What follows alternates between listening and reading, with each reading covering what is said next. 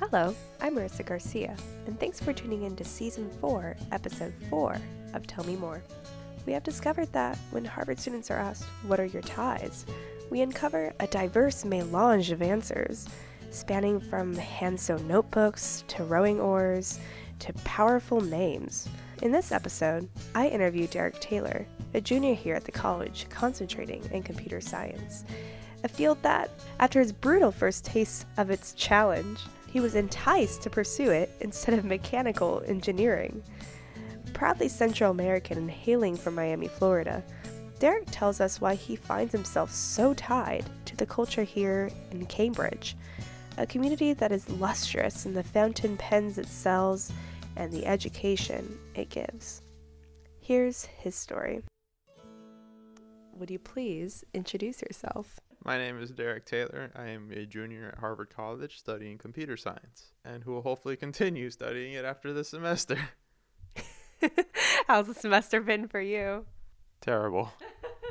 So today, may I ask, what are your ties?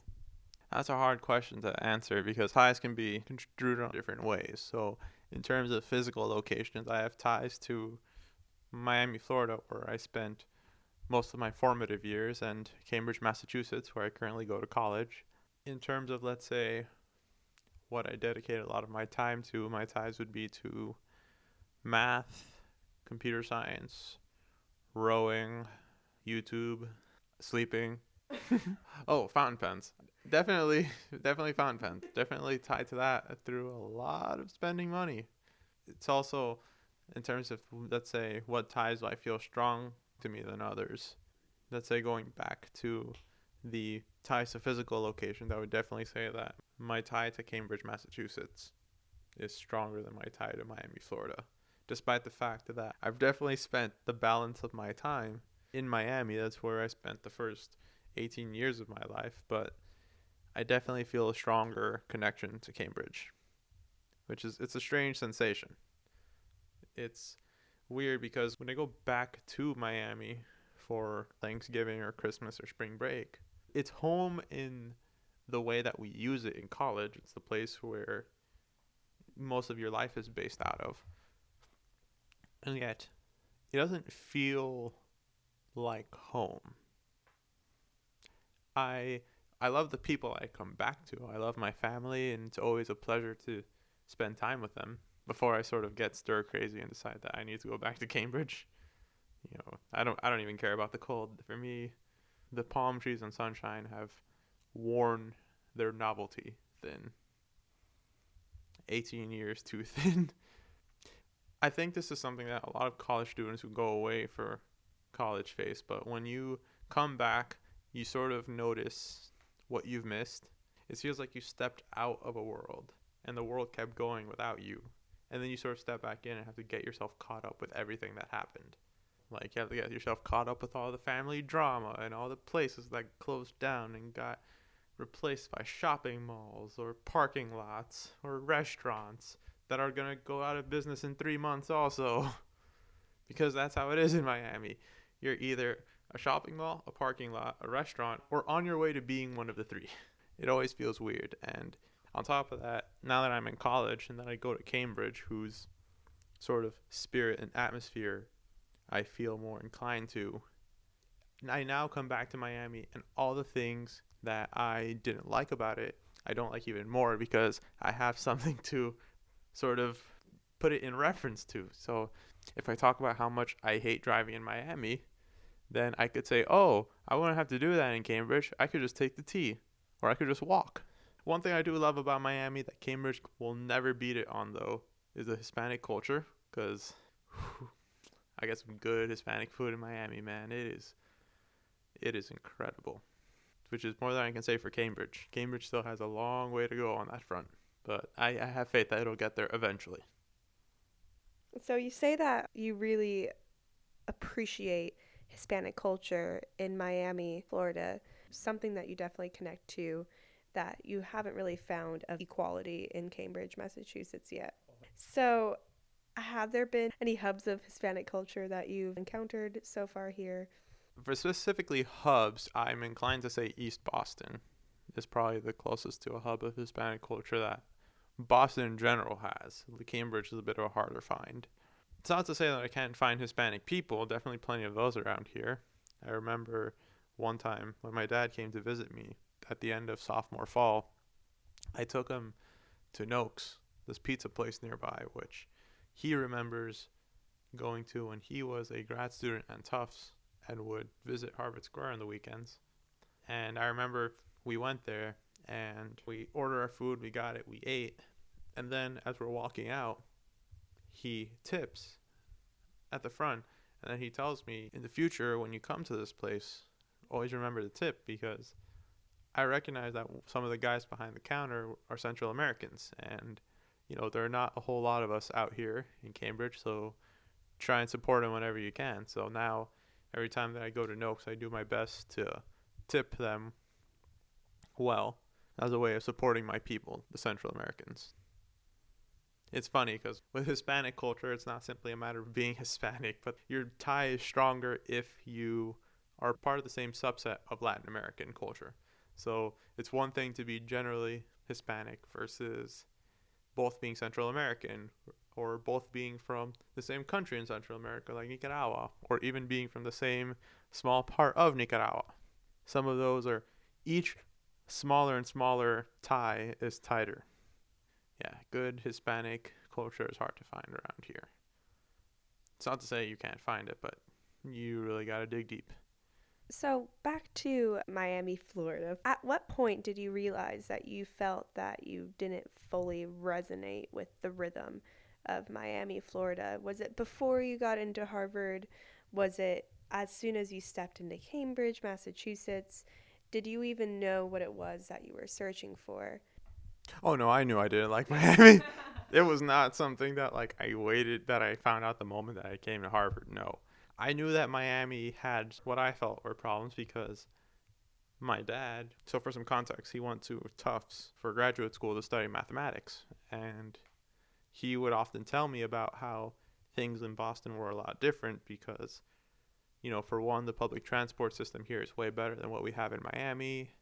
Boston is a lot more walkable. And in general, Boston is a very self-assured city, in the sense that it doesn't try to impress you. It knows that it's a very old city with a lot of history to it, and it is that. It doesn't try to throw it in your face necessarily. That's not to say that you would be hard-pressed to realize that it is, because they have plaques everywhere saying famous person X, Y, and Z died here on years A, B, and C. It's not hard to find out that information, but it doesn't throw it in your face. In Miami, however, you definitely get the sense that it's a city that still has some maturing to do in terms of where its priorities are. There's not a whole lot of intellectual enterprise in Miami the way there is here. You have here Harvard, MIT, Northeastern, Boston University, Boston College, a lot of top 50 schools where you have some of the smartest people in the world coming to study. And Miami doesn't have that. Miami is definitely more of a service-based economy where a lot of our revenue is from people coming to hang out, go to hotels, go on the beach, come for vacation. There's not really, let's say, a lot of intellectual capital from our universities, which is strange because you do have human capital, but it's usually unrealized because what ends up happening is some of the immigrants who come to Miami were educated in their own countries. They say they were Uber drivers or janitors or nurses who were doctors, scientists, engineers, lawyers back in Latin America. But then they come to the US and they can't really capitalize on that knowledge either because they can't afford to take the necessary test to get the right certification, or they have to take care of a child. So that's not to say that there aren't smart people in Miami, but usually they don't get the chance to exercise that intelligence the same way that you could here. And what have you found fulfilling in terms of the intellectual enterprise here so far at Harvard? That there's a lot of it. I mean, you have some smart people here, flat out. There's no doubt about it. You meet some people here that really challenge you and might even engender some insecurity in you, but that's good. That's what I came here for. You meet people that help you learn, help you get better, not just necessarily in terms of intelligence or mental matters, but also in the physical. I'm reminded of my roommate, Alex. He and I got to know each other when I decided to start exercising in college, and I was intimidated because going to the gym as a first timer is an intense experience. You walk in there and you see people who look like they've been doing this for years. Some of them have been. And you think, how could I ever get to that level? Why am I even trying? What am I doing here? The first thing he told me was that you shouldn't focus on where they are because they had to start where you are. Just focus on where you want to be. And then you be closer to getting there. And what are you studying here at the college? Computer science. And tell me a little bit more about your journeys thus far with that, and perhaps what led you to choosing that as a concentration. Oh, this is always a good story to tell here at Harvard because it is definitely not the decision that most Harvard students would make. So I flash back to, what was it? It was January 4th, 2017. And I remember that the CS50 grades had come out, and it was the end of my freshman fall. I took CS50, which is the intro of CS course at Harvard, and I got a C on it. And I told my mom about it because she sort of knows how I'm doing academically at all times. And I remember her sort of looking at me and telling me, so, you're going to switch to applied math, right? I'm like, nah, I'm going to stay and do this. I'm going to stay with CS. And then I realized something. No matter how old you get, your mom can always strike a very serious fear in you. Because that's what she proceeded to do to me for the succeeding hour. I don't remember a lot of what she said. I just remember having the distinct feeling of the earth shaking under me. And I know it wasn't an earthquake because it was in Miami and we don't get earthquakes. So I sat there and I took her restrained tirade because it never got to the point where she was making a lot of noise, but I could definitely tell she was pissed. I stood my ground as much as I could stand. And then she went to sleep, as did I. And then I remember the next morning she talked to me and she said, hey, listen, I'm really sorry about what happened last night. That was a very visceral reaction. Just know that I support you in this decision. And if it means that maybe it's not always going to be guaranteed that you'll do well, then that's what it is. And so from that point, I decided that I wanted to stick to CS for a while. And that's sort of what it was. I don't know that I'm going to do computer programming or CS research or whatever when I get out of here. I just had faith that the exercise of taking on this challenge and beating it would yield personal rewards that maybe won't be reflected in my GPA, but will be reflected in the way that I carry myself and the way that I respond to challenge, which is definitely not the logical calculus that most people here would do. I'd say that most people at Harvard would have definitely switched to applied math or something that wouldn't have been a lot of work or that wouldn't sound as intimidating. Which they're right to. I'm not going to sit here and say that they're bad people for avoiding challenge or not taking risks, but I mean, they're sort of responding to what they value and I'm responding to what I value. And that'll likely take us different places. Whether or not one is better than the other, I'm not going to make any judgments on. That's just going to go to different places. You speak of this dichotomy between how you have chosen, quite deliberately so, to direct yourself through your studies here at Harvard, especially in comparison to how your peers do so. And you yourself acknowledge the fact that the two are somewhat disparate, yet require respect between the two. To what extent have you found it difficult to navigate through this dichotomy? I don't think it's a matter of navigating it. For that aspect of people, I find out later. people in my orbit definitely follow that line of thought. My roommate Chris comes to mind. But then I also have people in my orbit who aren't necessarily that way, like Alex. Alex didn't necessarily do engineering because it was easy. Here at Harvard, it's definitely not easy for him, but it's what he responds to, and that's what he likes to do. Chris is very different. He decides that he wants to do the thing that's going to have the least risk of not panning out, and that won't require a lot of work or exertion from him. I don't think of it as navigating. It's the good thing about Harvard is that you can find your group. If you're someone who's a risk taker who just wants to take the fight and win it, you can find people like that around here. If you're someone who's risk averse and not really interested in the fight, you can find those people here. It's not a matter of navigating it.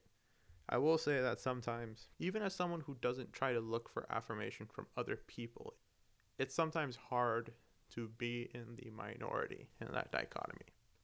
To sit there and take the fight and take the blows that come with the fight and see other people doing less work, taking less blows, taking less fights, and yet somehow they seem to be winning more. Or winning in a more tangible manner, I guess is the better way to put it.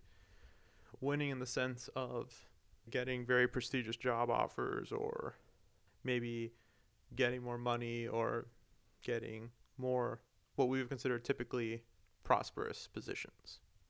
So there definitely is that part of it that you would have to think about. That it's not very easy to ignore because it's not that hard to find people who have that line of thought. So, in a little bit of a twist from that, I cannot help but think while you're speaking about that of just kind of how you've established yourself as perhaps, I wouldn't necessarily assert different, but rather that you are decidedly proceeding to the beat of your own choice. And so with that, I also want to return to what you said about you having a passion for fountain pens, which is definitely quite something that I have not heard too much otherwise. Would you at all like to speak to that in terms of how that has festered in Cambridge? I don't know if passion is the right word. I happen to like it. My wallet would say otherwise. It started for me when I graduated from high school, and two of the graduation gifts I got were fountain pens. One of them is a medium nib Cross Aventura fountain pen from my tia, Bev, and the other was a Coeco Sport fountain pen, burgundy colored, fine nib, from my mom's coworker. So that was sort of how the collection got started, and I enjoyed writing with them. But the habit never really took off in Miami because I didn't know of any brick and mortar places where I could get a hold of them in Miami. And I never really thought to get any fountain pens because I approached writing in a very utilitarian mindset where I just wanted something that would make markings on a page, and that would preferably do so for the longest amount of time for the least amount of monetary investment. Then I would say my mind started opening up to the possibility of fountain pens as a hobby when I met Quentin Neros when I went to Elliott, and I knew him from before Elliott because he used to play pool in Thayer, and he would soundly defeat anyone. He would soundly defeat everyone in Thayer without a second thought. I was one of his victims, unfortunately, many times. But then I ended up being placed in Elliott like Quentin, and as I got to talk to him and I got exposed to his fountain pen collection, I thought, am I willing to give this a shot? And then I saw that there was Bob Slate's stationery nearby, and so at some point I came into some money from a term time job that I had, and I decided, let me see if there's something in here that interests me. And then I walked in. I remember I told the guy at the fountain pen desk in Bobsley, I'm looking for something cheap and reliable. What do you have? And he directed me to 3 pens. The Lamy Safari, the Coeco Sport, which I already have one of from my graduation gifts, and the Pilot Metropolitan. I ended up getting a Pilot Metro that was fine nib. I think I also got some cartridges. even though I would end up getting an ink bottle instead because it's a better investment in the long run. And I think I got a little Japanese notebook that ended up being really nice. And that was sort of how the collection got started. I ended up getting 2 more online, but now I think I'm making it more of a point to shop at Bob Slate's in particular for that, because Bob Slate's is one of those small businesses in the square that's been around for a long time, and small businesses in the square have a really hard time staying around. So now it's become not just a way to enjoy my habit, but to also support a business that I really want to see stay in the square for a while. Preserving institutional memory, a fine endeavor. So you do mention back home you would never be able to find a brick and mortar place like Bob Slate, for example. Bob Slate is probably not even 10 minutes from Elliott, accessible by walking. Now, does this at all represent to you the differences between what you love about Cambridge and what you perhaps don't ascribe to back in Miami? Oh yeah, definitely. Just that Bob Slate, I think, and my physical relationship to it encapsulates everything that's different about Cambridge versus Miami, because here in Cambridge, things are set up so that walking between 2 locations is really easy. It's easier than it would be in Miami by several orders of magnitude, I would say. But also, I think it speaks to sort of the culture of the 2 places. To give you an idea of what would catch on in Miami, things like luxury car rentals or fake jewelry stores are big in Miami. While you can have a stationery store like Bob Slate's stick around in Cambridge for a while. And the reason why there's such a huge difference there is because fake jewelry and luxury car rentals both fall under the umbrella of what would be colloquially described as flexing. When you get these things, you're getting them because you want to make a sort of impression on people. You're getting it because you want to show people that you are of a certain walk of life at this point. Or you at least want to give the impression of it, whether or not you necessarily are. Whereas fountain pens make an impression. That can't be denied. If you take out a fountain pen and you start writing with it, people will look at you a little differently. But that's not the reason you buy a fountain pen. You buy a fountain pen because you want to enjoy the experience of writing, physically speaking, and you want to invest in a product that's going to service you for a very long time. Because disposable roller balls and ballpoints, even though they're perfectly serviceable, they're very good from a utilitarian sense, but they won't last you very long. And writing in them is not as pleasant as writing with a fountain pen. So, do I think that people who don't buy fountain pens are somehow misguided? Hardly. They are responding to what's important to them. And I happen to be responding to what's important to me. And for me, as someone who does write a lot, even for a student in the quantitative sciences, for me, I write so much that I'd want to enjoy it.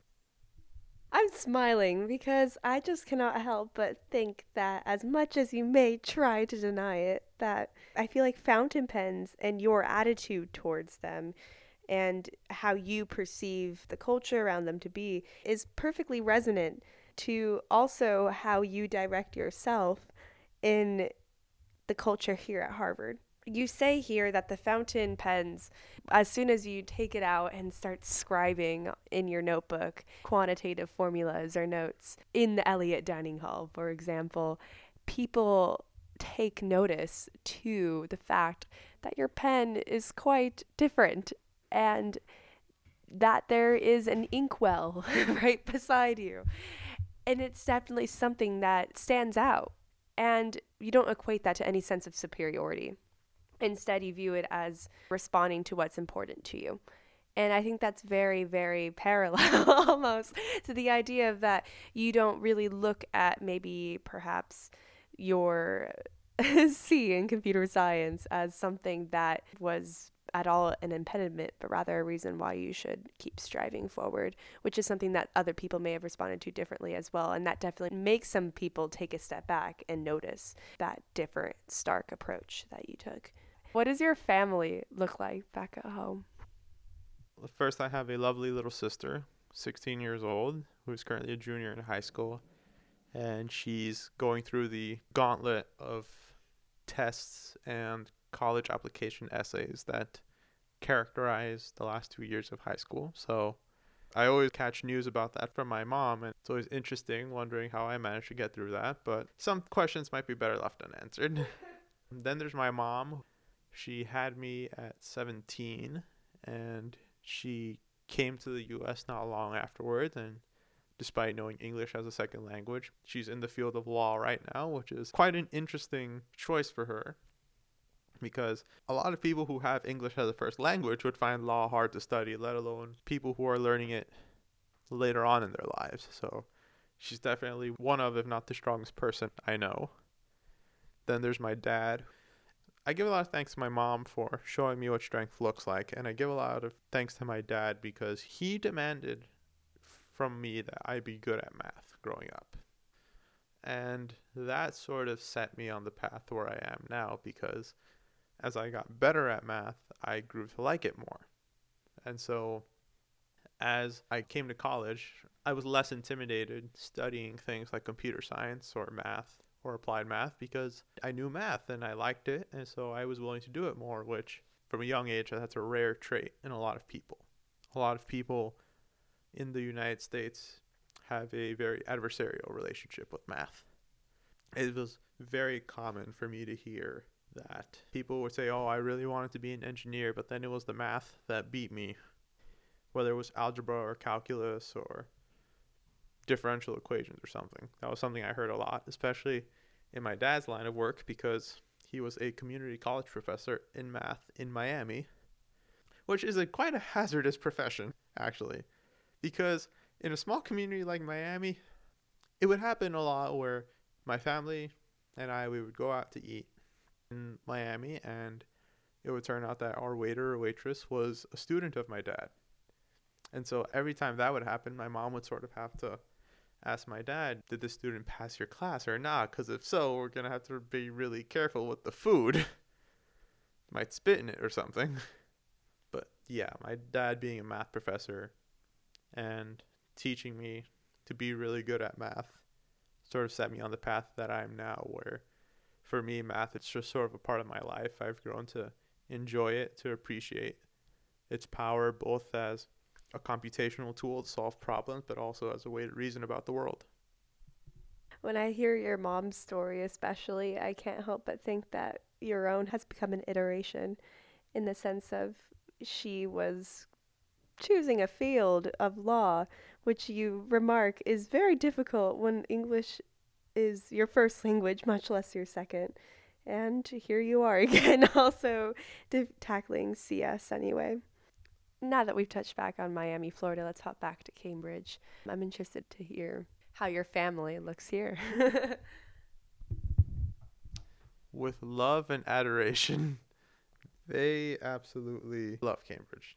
It holds a very fond place in their heart, and they never hold it against me when I sort of start really wanting to come back, because they think, yeah, I'd want to come back here too. For my mom and dad, they really love it here. My sister loves it in Cambridge also, although she's not too keen on the idea of coming to Harvard. And I don't blame her for it. I mean, I love Harvard, but I definitely also know it's not for everyone. Not from the perspective that people here can't succeed, but definitely to survive in Harvard, you either have to be someone who's very willing to run the rat race, or just be willing to do what I do and do whatever it is that interests you. And you've spoken of Elliot, where you live. Could you tell me a little bit more about how that has come to characterize your days here? Elliot plays a huge role in my life. It's weird. The weird thing about my relationship with Elliot is that I'm not a part of the official Elliot House apparatus per se. I'm not part of any big committees here, or any big teams. Well, I mean, I'm part of Elliot Boat Club, but that was just me deciding that I was interested in rowing, and now I decided I'm still interested in rowing. It was just something where I went to a lot of different events and sort of became a presence because I interacted with people, which is very strange because I would definitely say that I'm not a super social person. If you were to look at me versus my two blockmates, Alex and Chris, I'm definitely in the middle of the two of them, both in terms of social skills and technical skills. I'm not the hermit that Alex is, but I'm also not the social butterfly that Chris is. And yet somehow, at my level of interaction, I still manage to establish myself as a presence in the house where people know my name and they have an idea of who I am. And what are some of those favorite moments? One that comes to mind for me, that's very recent, was when I was talking with Gail and Doug once. And at some point I was talking to Doug about this course I was taking, ER18. And then Gail, at some point, she cuts me off and says, you know, Derek, I've noticed something about you, that whenever you refer to Doug, you refer to him as sir or doctor, and yet you refer to me as Gail. Why? Why do you do that? And so obviously this puts me in an awkward position because of Gail and Doug, who are the faculty deans of the house, or housemasters, as they were once called. I refer to the male faculty dean with an article of authority or respect, and yet I refer to the female with a first name, which is sort of much more of a colloquial greeting. And so at this point, I was kind of stuck for an answer. I didn't really know what was the best answer to give, so in the face of no better options, I decided to be honest.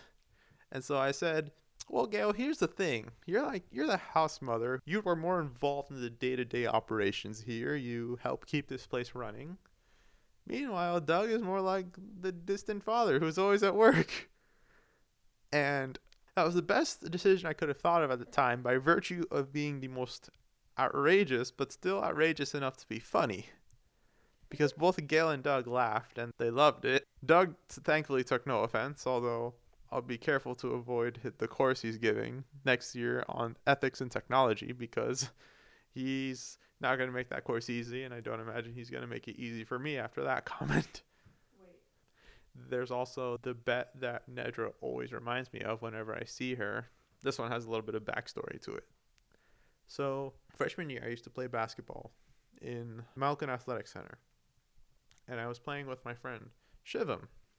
And at some point we were just sort of playing around. We weren't playing a game. And then he challenges me. He says, I bet if I make a post hook over you, then you have to dress up as a clown for an entire day. And understand my position here. Shivam's a short dude. He's like 5'5", 5'6". Meanwhile, I'm 6'1". In my mind, I'm thinking there's no way this guy could actually score over me from the post, of all things. And so I took him on his offer. And so he gets the ball. He's backing me down the post. He's not really making a lot of progress. And then he shoots the ball over my head, and it goes in. And in an unrelated note, I had egg on my face. Or put more bluntly, something blew up in my face at that exact moment. And then from that point forward, he kept on reminding me, oh, you need to dress up as a clown, you need to dress up as a clown, and I kept putting him off because I wasn't going to do it. Also, this was around the time when there was the killer clown scare, so at that point he told me, okay, I'll give you a rain check for now because I don't want you to get killed out here. So then he and I ended up in Elliott together. And then at some point, Nedra Massenberg, one of the tutors in Elliott, caught wind of the bet. She took it upon herself to consistently remind me that I need to dress up as a clown. Even after the man Shivam, who scored over me, left Elliott. He lives in Winthrop now. He doesn't care about the bet anymore. But she's taken it upon herself to keep telling me you need to dress up as a clown.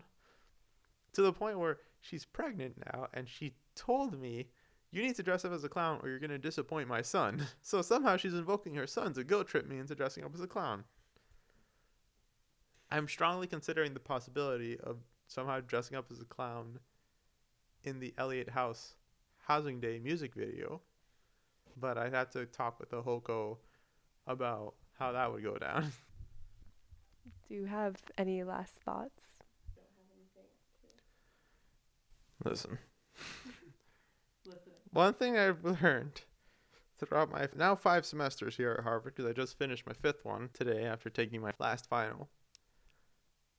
it's a really weird place.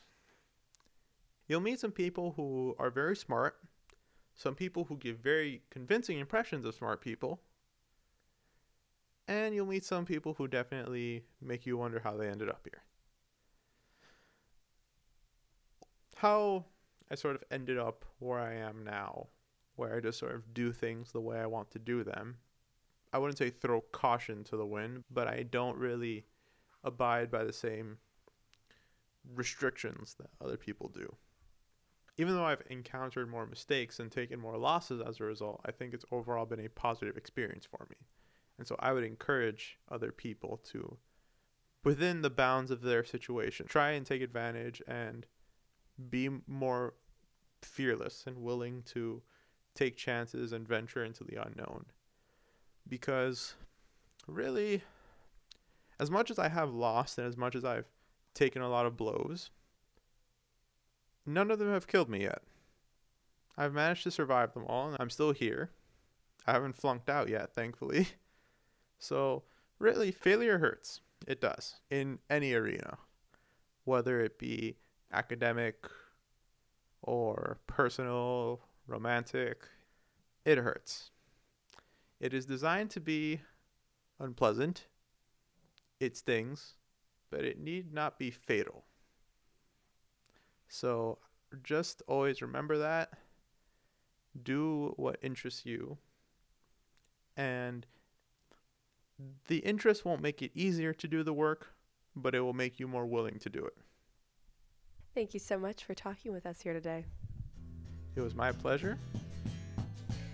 Thanks for listening to Tell Me More. If you know a Harvard undergrad whose story our podcast absolutely must capture, please email us at podcast@harvardindependent.com so we can recruit them as soon as possible. You can also visit harvardindependent.com/podcast for more information.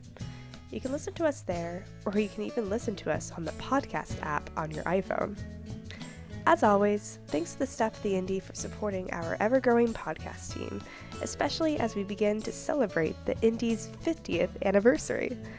You can follow the Harvard Independent on Facebook, Twitter, and Instagram, and as forever promised, all of those links will be available in the description. That's all for now. You'll hear us when we return with our season finale. I'm Marissa Garcia, and this is Tell Me More, brought to you by the Harvard Independent.